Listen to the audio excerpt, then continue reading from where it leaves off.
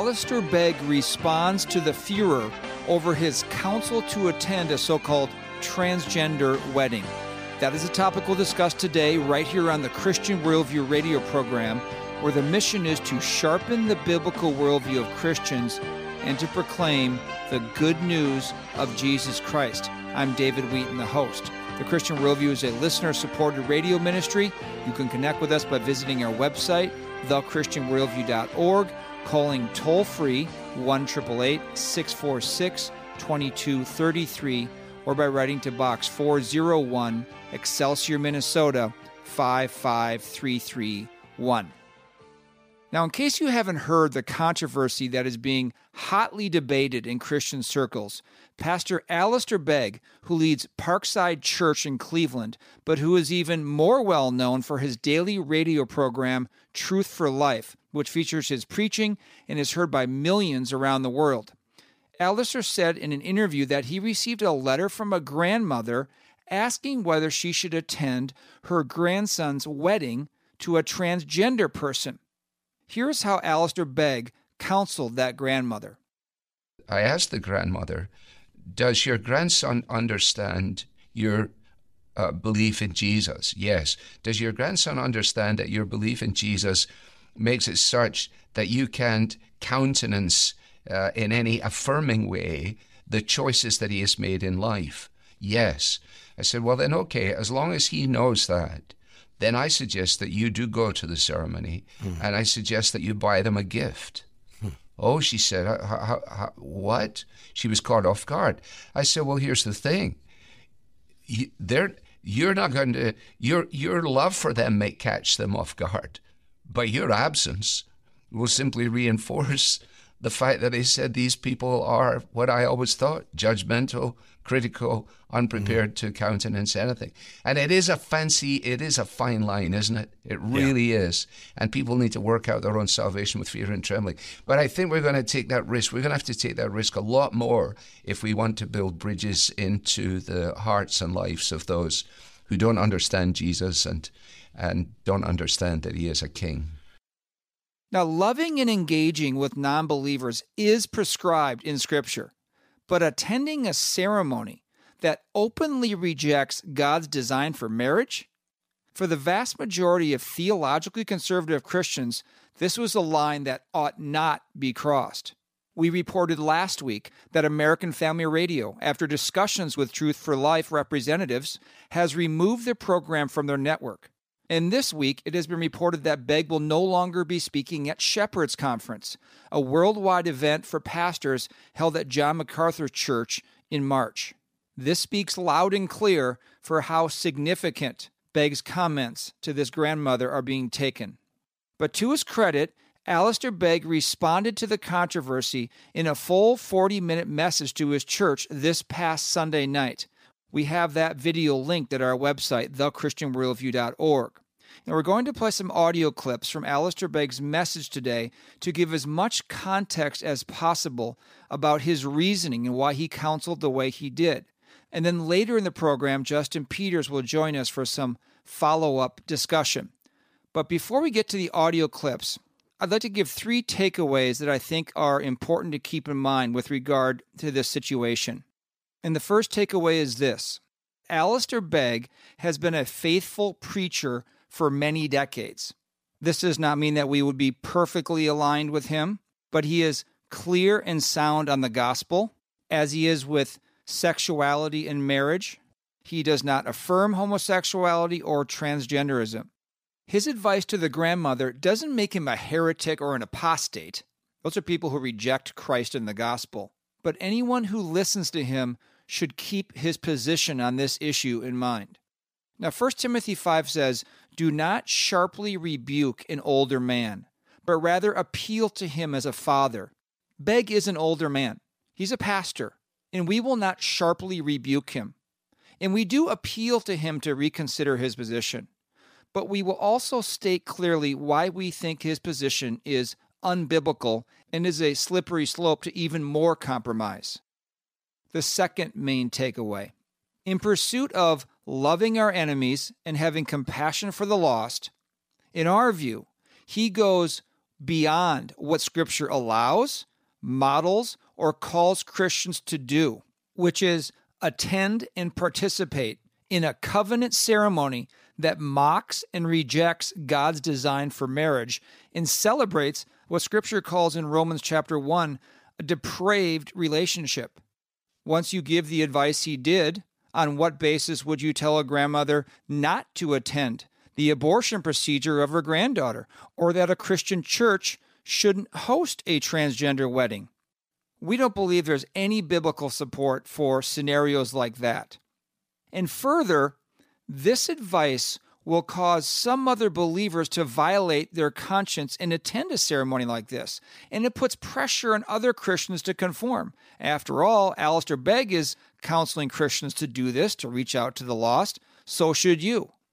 He also never addressed in his message this main criticism, that attending a transgender wedding is akin to participating or being a witness of or tacitly approving of this ungodly ceremony. Not only does he not address the main criticism, but 3 times in the message he was really quite confusing about what his actual position is.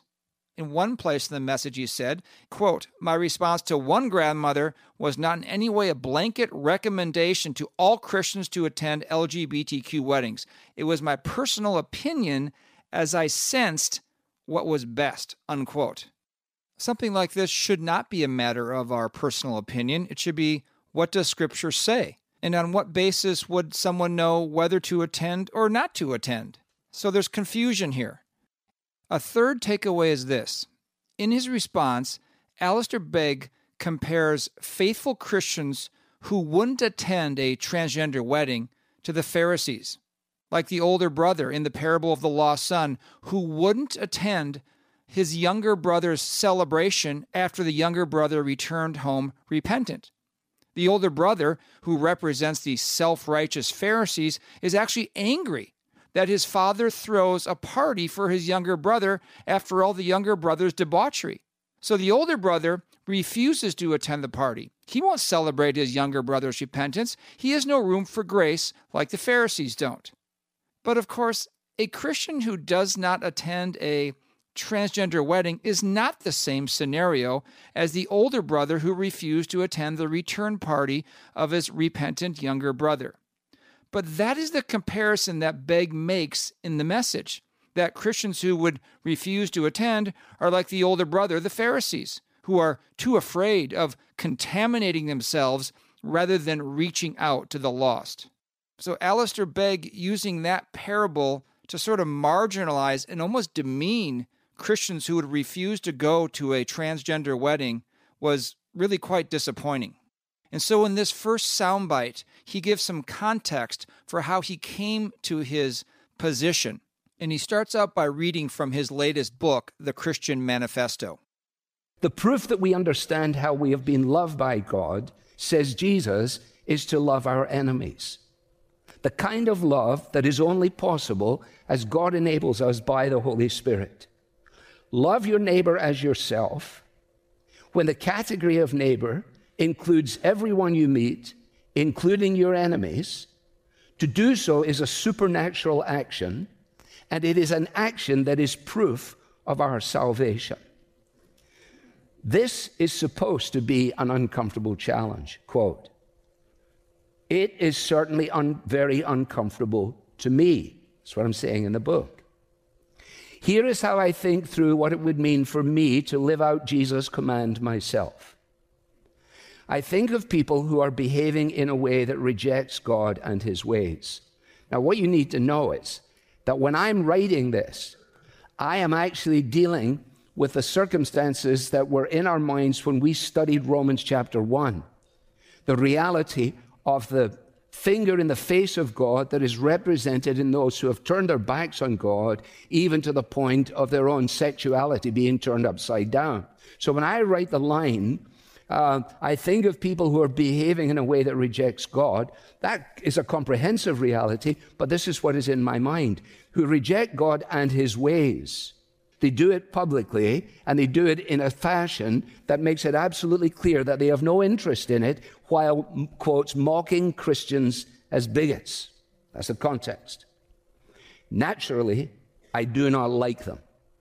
Quote, but I am called to the supernatural work of loving them, not ignoring them, not avoiding them, but actively seeking to bless them.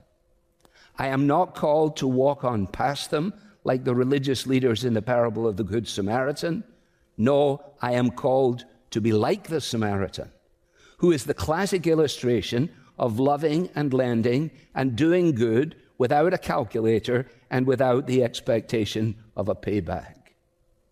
Now that is then the context when a grandmother phones me up in tears and gravely concerned for the circumstances in relationship to one of our grandchildren. I'm not quoting the book to her, I'm only responding to her. She wrote a long letter. It sat on my desk for a long time. This happens to us all as pastors all the time. And on that occasion, when I listened to her talk, my great concern was for her and for her relationship with her granddaughter. I wasn't thinking about the nature of the circumstances in that moment of time. All I was thinking about was how can I help this grandmother not to lose her granddaughter who has already publicly turned her back on God and her back on God's design and in every other way.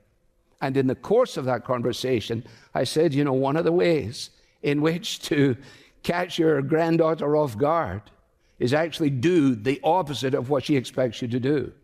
What does she expect you to do? Avoid her? Stay away from her? Don't get contaminated by the situation? I said, well, isn't that interesting? So what would happen if you actually went? Well, that gave great pause. And I said, but you should talk to your husband. You got to work out your own salvation with fear and trembling. And those were all the caveats that went around the conversation. But then I said, well, I think you should go. And why don't you give her a gift? Well, how would I ever know that I would set the cat among the pigeons? Because after all, it was a personal conversation between myself and somebody that I've never met in my entire life. He said a lot there, and he was orthodox almost all the way through, loving our enemies, those we don't naturally like. But when he says, all I was thinking about was how to help the grandmother not lose her granddaughter, and by the way, Begg originally said in the interview with Bob Lepine that it was a grandson, but now it's a granddaughter, so not sure which is the case. He says, do the opposite of what she expects. I think you should go. He has now put subjective feeling over objective truth into the equation. All Alistair Begg should have been thinking is what kind of counsel to this grandmother is faithful to God and His Word. And then he finished this section by saying that how would I know that this would cause such a big deal? Really? I mean, the LGBTQ movement is the zeitgeist issue of our day. Christians who stand for biblical truth on this issue, who refuse to participate in so-called gay weddings, they've lost their livelihoods and more over their stance.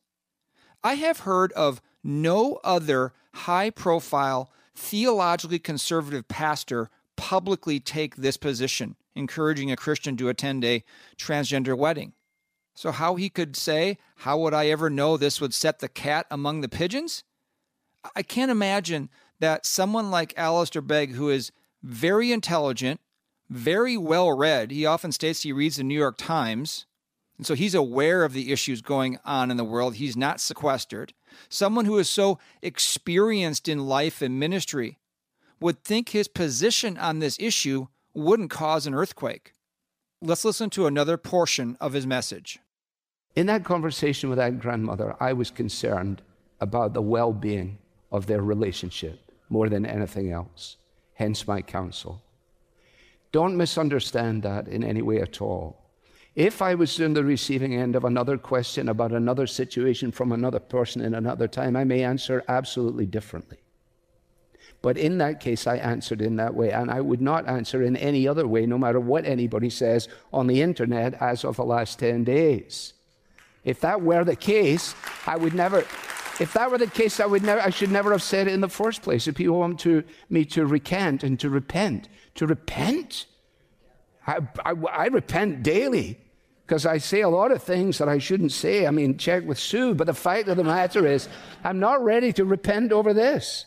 I don't have to. Unfortunately, he sounds defiant here, like not ready to repent over this. I don't have to. Well, that is because this is his core conviction. It's not just misspoken words or poorly expressed counsel. This is what Alistair Begg believes on this issue. But I would think if you're arriving at a different position than 99% of those who are in theologically conservative circles, people within your own ballpark theologically, like John MacArthur or James White or Owen Strachan or Grant Castleberry, Phil Johnson, Tom Buck, Justin Peters, I would even say Fodi Bakum, although I haven't seen him comment on this yet, you would really need to deeply consider whether your position truly lines up with Scripture like you think it does. No doubt Begg has close friends he respects. Sinclair Ferguson is one of them, I've heard. It would be very revealing to know if he's receiving affirmation for this position from anyone in a theologically conservative circle. But what he said next is quite revealing. I've lived here for 40 years, and those who know me best know that when we talk theology, when we talk stuff, I've always said I am a little bit out of sync with the American evangelical world. For this reason, that I am the product of British evangelicalism, represented by John Stott, Martin Lloyd-Jones, Eric Alexander, Sinclair Ferguson, Derek Prime. I am a product of that. I have never been a product of American fundamentalism. I come from a world in which it is possible for people to actually grasp the fact that there are nuances in things. Those of you who are lawyers understand this. Everything is not so categorically clear that if you put one foot out of this box, you got to be removed from the box forever. This is a low blow toward American Christians and fundamentalists. It's really European elitism. Now, we can actually grasp nuance and aren't so binary like you Americans and fundamentalists. He went from saying he's never been in sync with American evangelicals and he's not a product of American fundamentalism. These are two different groups. But if that's the case, the question is, well, why has he been preaching in America for all these years then, if you think we're all just a bunch of troglodytes? All right, we need to take a short break for some ministry announcements, but we have much more coming up on this issue of Alistair Begg and what he counseled about attending a transgender wedding. So stay tuned. I'm David Wheaton, and you are listening to the Christian Worldview radio program. David Wheaton here, host of the Christian Worldview, to tell you about the Overcomer course for young adults held June 21st and 22nd at beautiful Stonehouse Farm in Jordan, Minnesota. Age 18 to 25 is a highly transitional time. The convictions developed and the decisions made during this crucial stage sets one's course for years to come. In 8 sessions over 2 days, addressing life's most important issues such as God and the gospel, right thinking and living, relationships and marriage, vocation, the local church, and more, the Overcomer course is designed to help young adults gain clarity and conviction on God's plan and their purpose in it. There will be plenty of time for interaction and discussion as well. You can find out more and register by calling 1-888-646-2233 or by visiting thechristianworldview.org. We've largely lost the honor and the nobility and the glory of biblical manhood. And so many young men are not trained to be a leader, a protector, and a provider in a Christ-like way. That then creates the actual end product of young men who don't know how to be a man. So we've largely lost the script for what being a biblical man is. That was Owen Strachan, author of the excellent book, The War on Men. This is a book for the entire family to read, understand, and then pursue what biblical manhood is. The War on Men is hardcover, 256 pages, and retails for $29.99. For a limited time, you can get a copy for a donation of any amount to the Christian Worldview. To order, go to thechristianworldview.org or call toll-free 1-888-646-2233 or write to Box 401, Excelsior, Minnesota, 55331.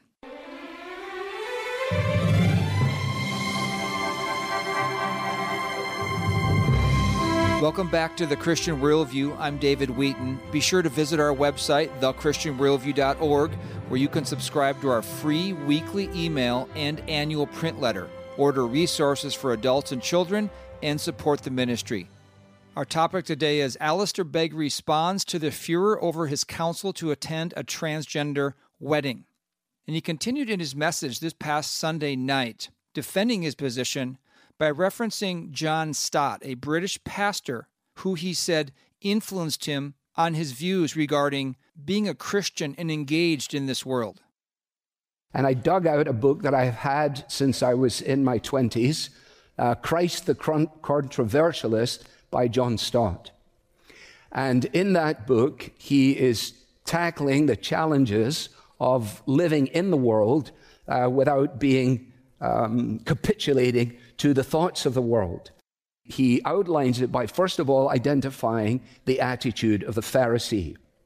And he points out, after the Babylonian captivity, the people were repatriated. The infiltration of the culture into Judaism was such that there were two branches that emerged from it.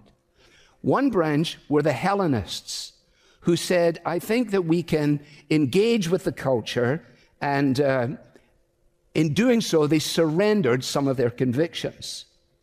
On the other side of the Hellenists were the Hasidians, or the Hasidim.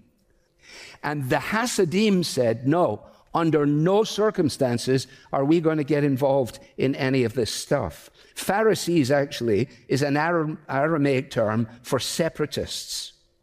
And the Pharisees were the religious exclusives of their day.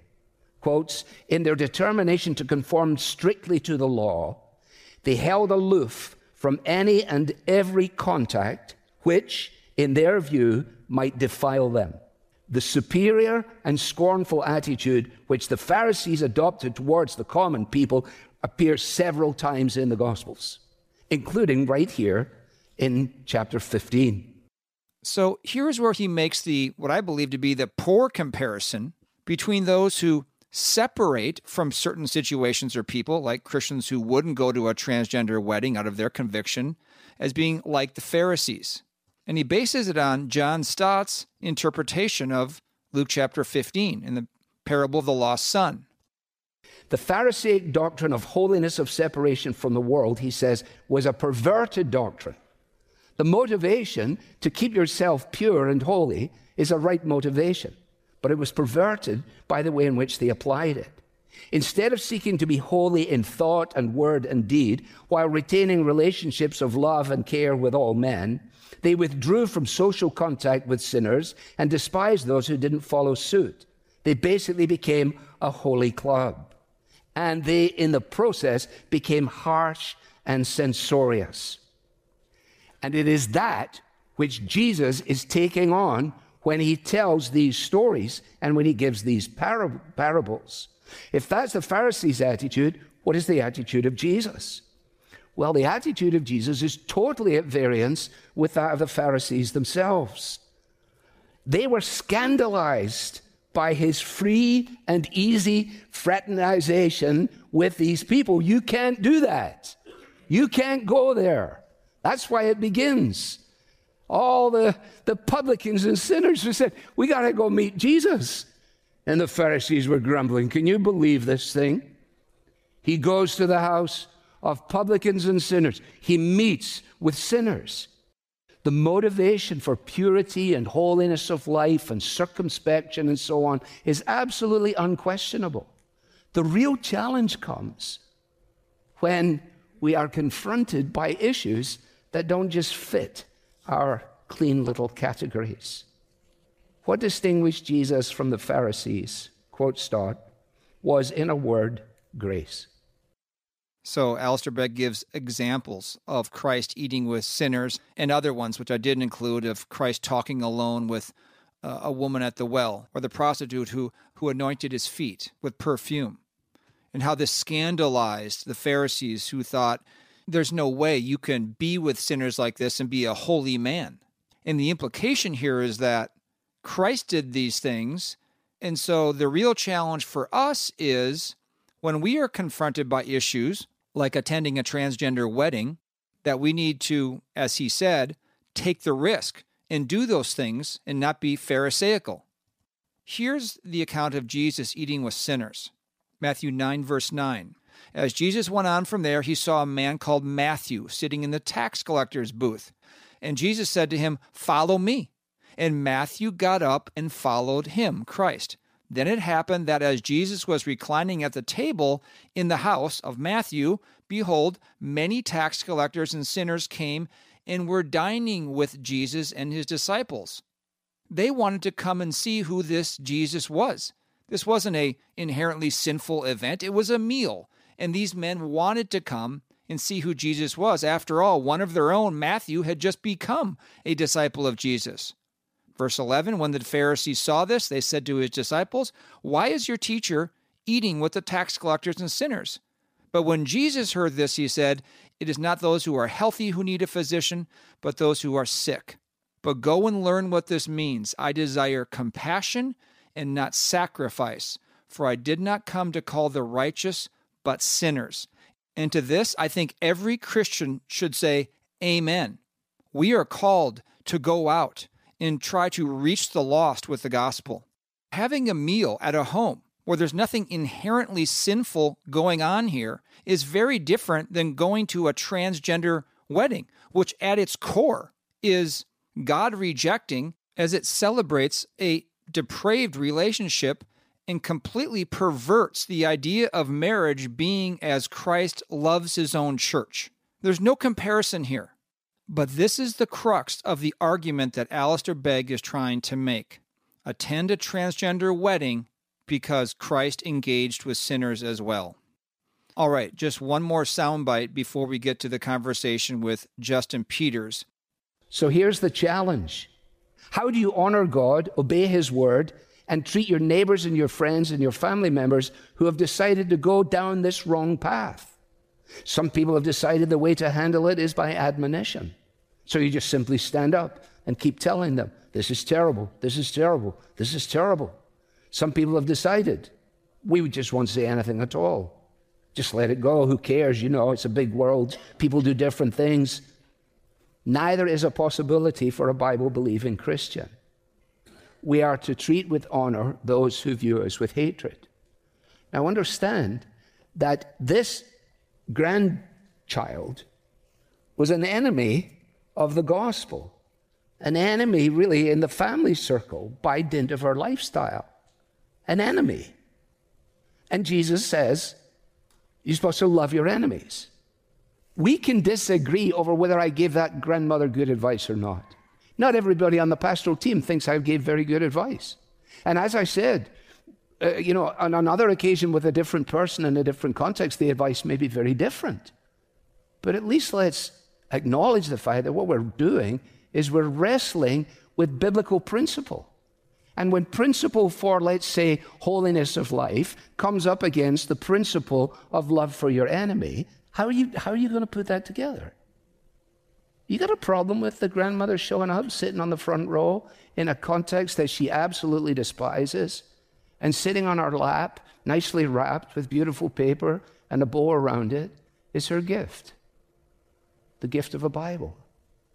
For a granddaughter, she knows, has no interest in the Bible. But because she believes that the entrance of God's word brings light, she is prepared to trust the Holy Spirit to do the work. What happens to homosexual people, in my experience, quotes, is that they are either reviled or they are affirmed. The Christian has to say, we will not treat you in either of those ways. And the reason that we can't revile you is the same reason why we can't affirm you. Because of the Bible, because of God's love, because of his grace, because of his goodness. Of course, this is true. Christians should not revile or affirm homosexuals or transvestites. But there are many options for faithful Christians between reviling or affirming homosexuals and transvestites without attending their sinful ceremonies. How about telling this granddaughter how much you love her, giving her that Bible, and saying you will get together with her 3 days a week if she'd like? But your love for God does not allow me to attend a ceremony that dishonors my God. The assumption that attending a ceremony that dishonors God is going to show your love and going to win them to Christ is a wrong assumption. Sometimes God uses a rebuke to change the heart of a hardened sinner. Sometimes God uses our kindness to bring someone to saving faith, but kindness can be shown without attending a God-dishonoring ceremony. Alistair Begg has put himself in a difficult situation, and I'm assuming he knows this. Homosexuals and transvestites won't be satisfied that he's willing to attend their ceremonies but not affirm them in their sin. Would Begg advise using preferred pronouns to show love now? That's what they will demand. Will he allow a transgender wedding in his church to a granddaughter of a member to show their love and not to appear critical and judgmental? They won't stop until they are celebrated.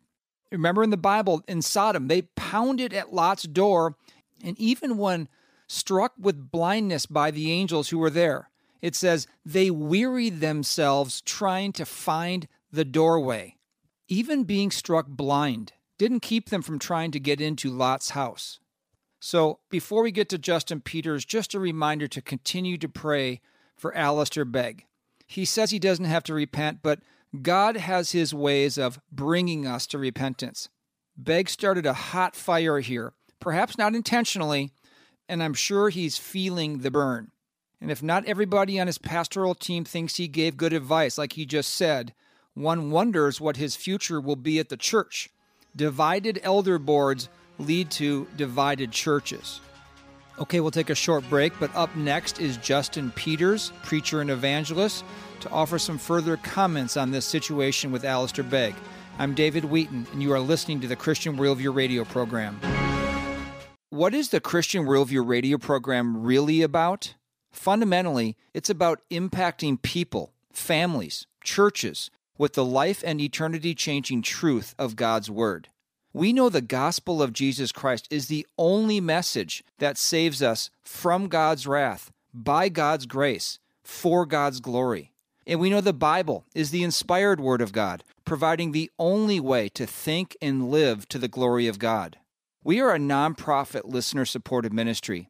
If you would like to help us impact listeners with the biblical worldview and the gospel, consider becoming a Christian Worldview partner who regularly give a specified amount to the ministry.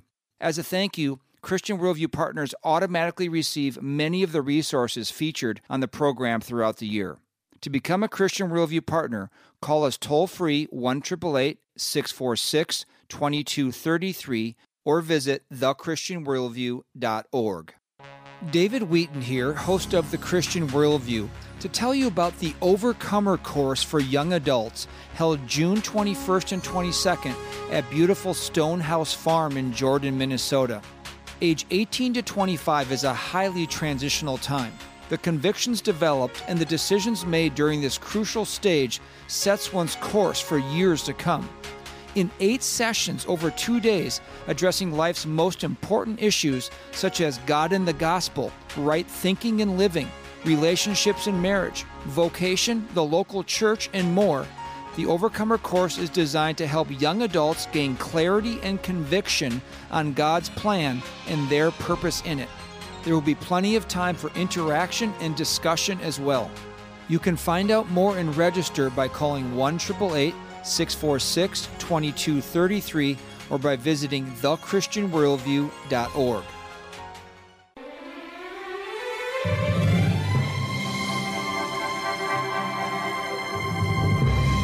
Welcome back to The Christian Worldview. I'm David Wheaton. Be sure to visit our website, thechristianworldview.org, where you can subscribe to our free weekly email and annual print letter, order resources for adults and children, and support the ministry. Preacher and evangelist Justin Peters joins us for the rest of the program to talk about this situation with Alistair Begg. There was a lot in that message, Justin, but as you heard it, what were some of the main things that stuck in your mind hearing Alistair Begg respond to all the criticism that has come his way? Sure, David. Thank you so much for having me back on. And yes, I did listen to the sermon, listened to it twice actually last night. took some notes. So his main text was Luke 15. He talked about the one lost sheep and the woman with the 10 silver coins, but the emphasis was primarily on the prodigal son. And David, I'm sad to say, he took Scripture way out of context, way out of context. I mean, some of the things he said were right in and of themselves, but the overall point that he was trying to justify, the advice that he gave to this grandmother, is not at all, not even tangentially supported by the text. He focused, as I said, primarily on the prodigal son, that we should show love in hopes that the prodigal son will return. But David, that is not love. You cannot celebrate something that God calls an abomination. In fact, someone put up a statement on Twitter earlier today, and I saw it, and I was like, this is so good. His name is Colin something. In reference to what we're talking about, he said, we want the prodigal home, repentant, safe, which is why we don't take him a housewarming gift for his pigsty. Mm-hmm. That's so well said and so succinct.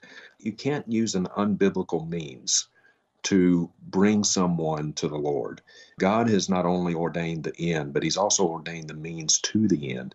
And his ordained means to his ordained end is preaching the gospel, speaking the truth in love, not celebrating something that is wicked and is an abomination, and even giving a gift in honor of that.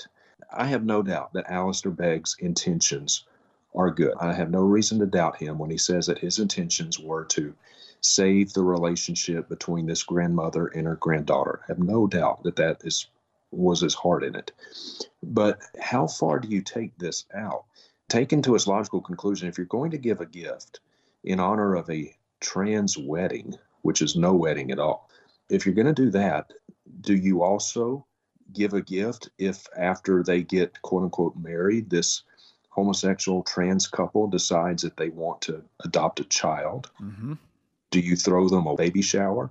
Do you give them a gift in honor of them raising a child in a home that is full of sexual deviancy and robbing that child of a mother and a father? Do you celebrate that? And if not, why not? So that's where the logic takes you. And so I was really hoping and praying, David, that Alistair would come out and say, I've rethought this. I've gotten counsel from a multitude of counselors, and I realized I was wrong. This was bad advice, but he didn't. He doubled down. He tripled down, and even said that those who were criticizing him compared us to Pharisees. We're legalists. We're Pharisees. We don't have love. We don't understand nuance. Sadly, David, it was a train wreck.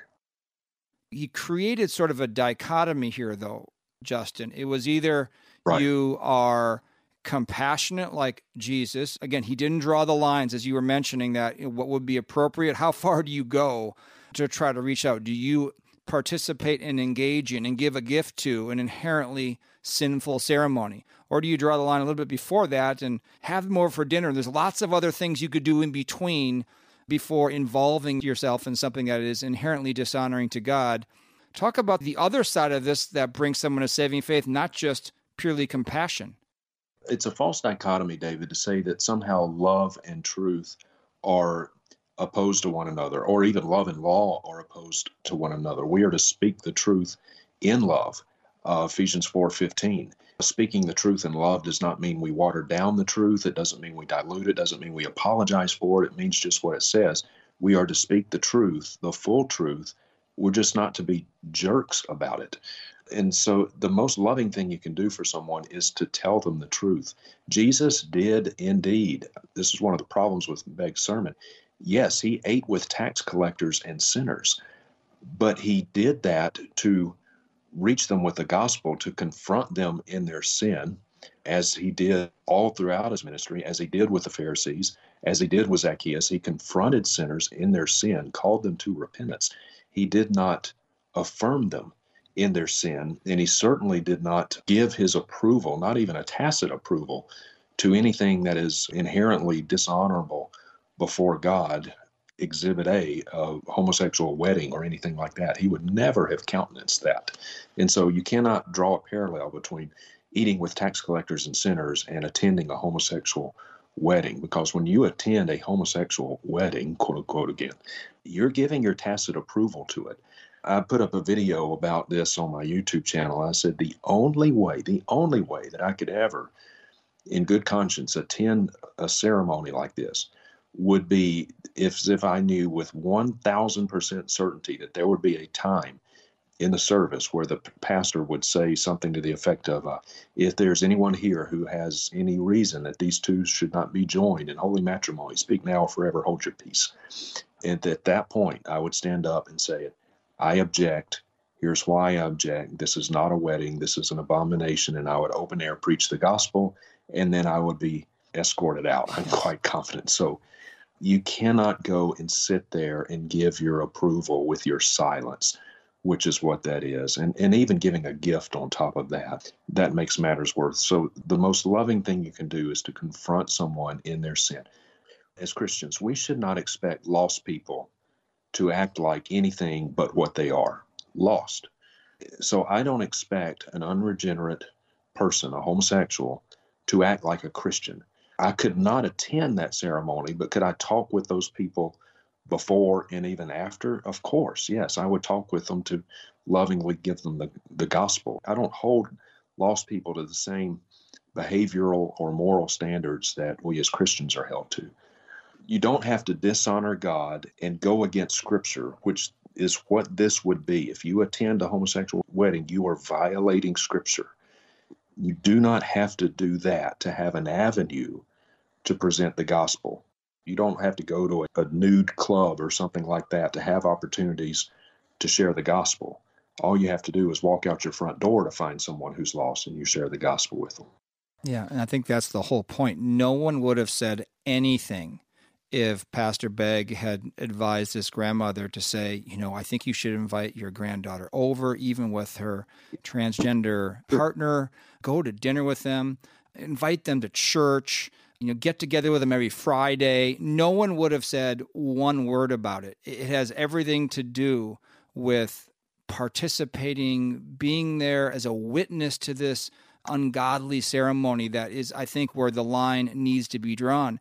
And if you think about it, you and I and other believers and Alistair Begg are all about showing compassion for the lost and preaching the gospel. People need to be saved. We remember our old life, and we needed to hear the gospel, and we needed to be saved. He was willing to go about 4 more steps. So in other words, you and I, Justin, I think, if we're on the same page here, we wouldn't go into the ceremony. We would not go. And Alistair's willing to go further than that into a situation where the ramifications, I think, become really difficult once you do that. And you already alluded to this.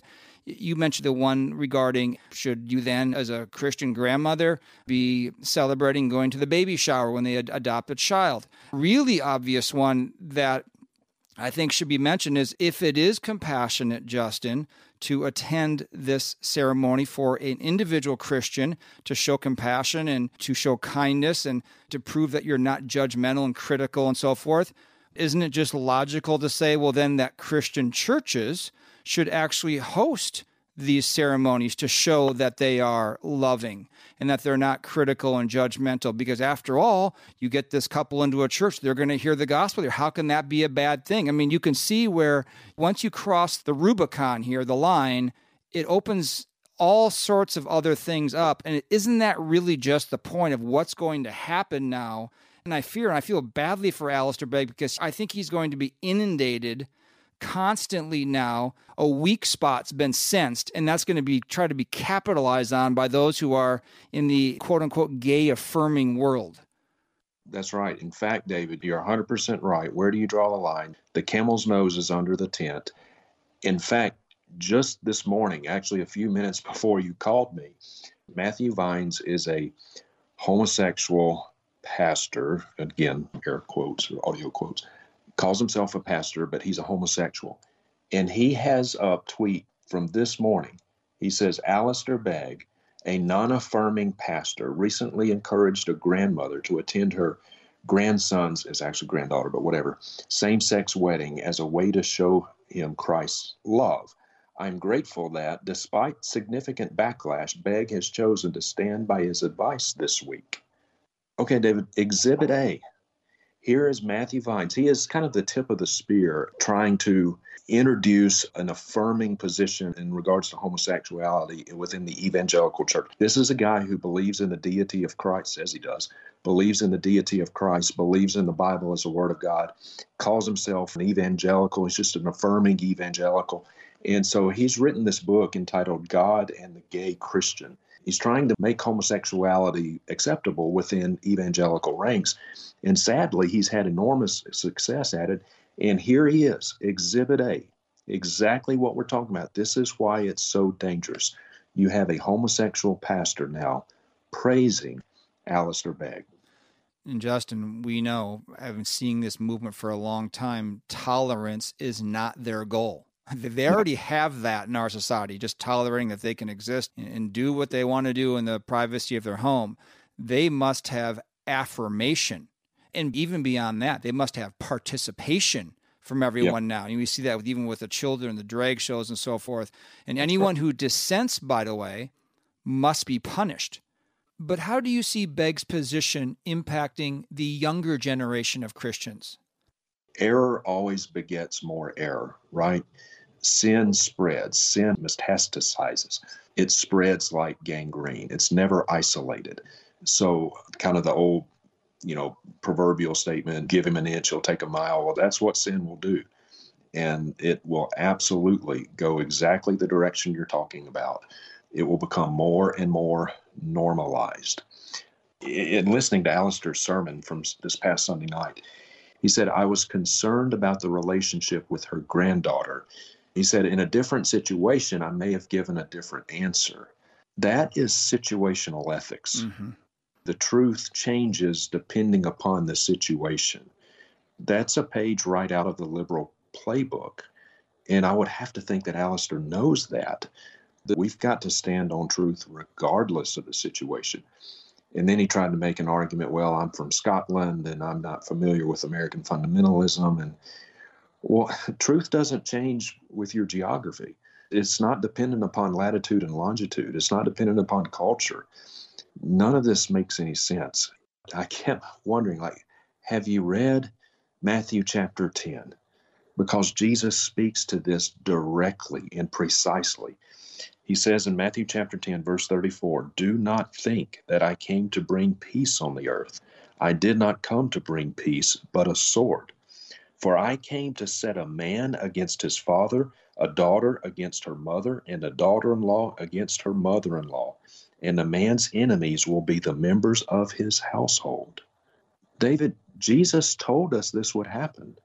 Yes, our stand for Christ, our fidelity to God's word, may cost us relationships, even relationships within members of our immediate family. It may do that.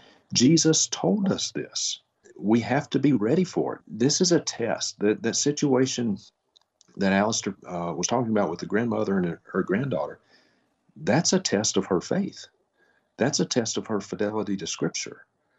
So might it cost her the relationship with her granddaughter? Yes, it very well may, but Jesus told us that this would happen. So this shouldn't surprise any of us. This is exactly what the Bible warns us about and is trying to prepare us for.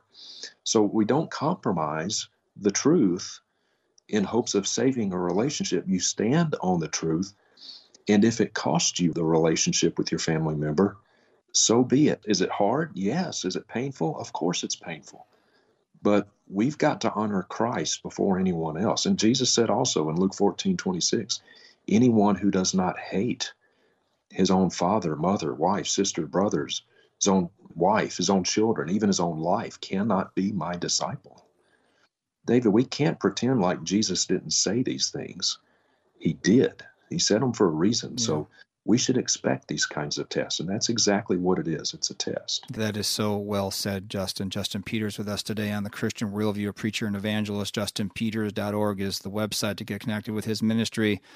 Our quote-unquote hatred for our family is not, we don't want to hate our family members, but in comparison to how much more we love Jesus Christ, it will appear as hatred to our family members. Now, we both, and I'll speak for myself personally, love Alistair Begg. He's had a very big impact on my spiritual formation. Listened to all kinds of messages of him over the years. This actually personally hurts because now I think, what do we do with Pastor Alistair Begg going forward? I do not think this negates everything he's ever taught, of course. This doesn't make him, I don't think it even makes him a heretic. I think it's a very wrong position, but we love this man, this preacher. We want him to finish well, but what should listeners be thinking and doing, like with Alistair Begg now going forward, Justin? I echo your sentiments. This hurts. This is the kind of stuff I would expect from a Beth Moore or some woke person out there, not Alistair Begg. And so it hurts. This is a gut punch.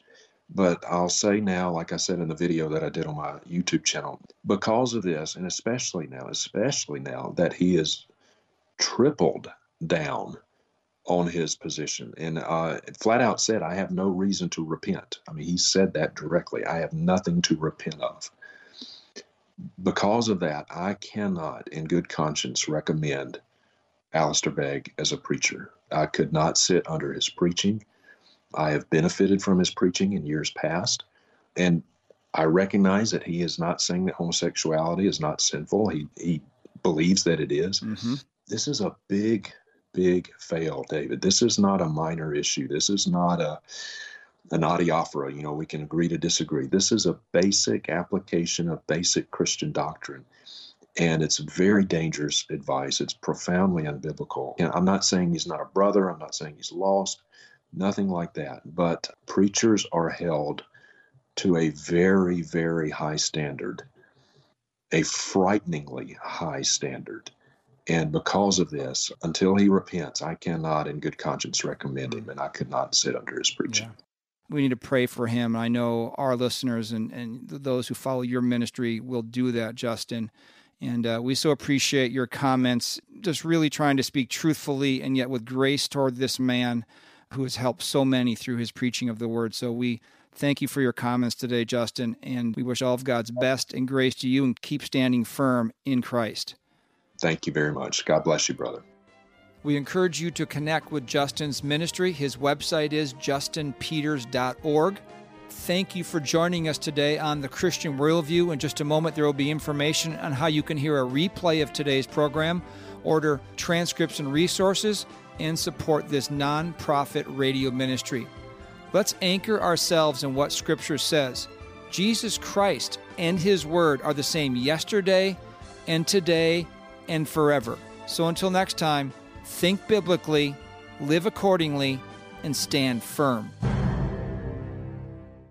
The mission of the Christian Worldview is to sharpen the biblical worldview of Christians and to proclaim the good news of Jesus Christ. We hope today's broadcast encouraged you toward that end.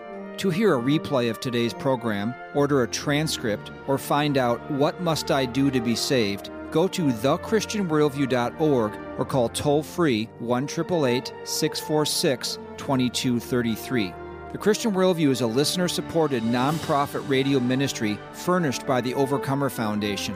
To make a donation, become a Christian Worldview partner, order resources, subscribe to our free newsletter, or contact us, visit thechristianworldview.org, call 1-888-646-2233, or write to Box 401, Excelsior, Minnesota 55331. That's Box 401, Excelsior, Minnesota 55331. Thanks for listening to The Christian Worldview.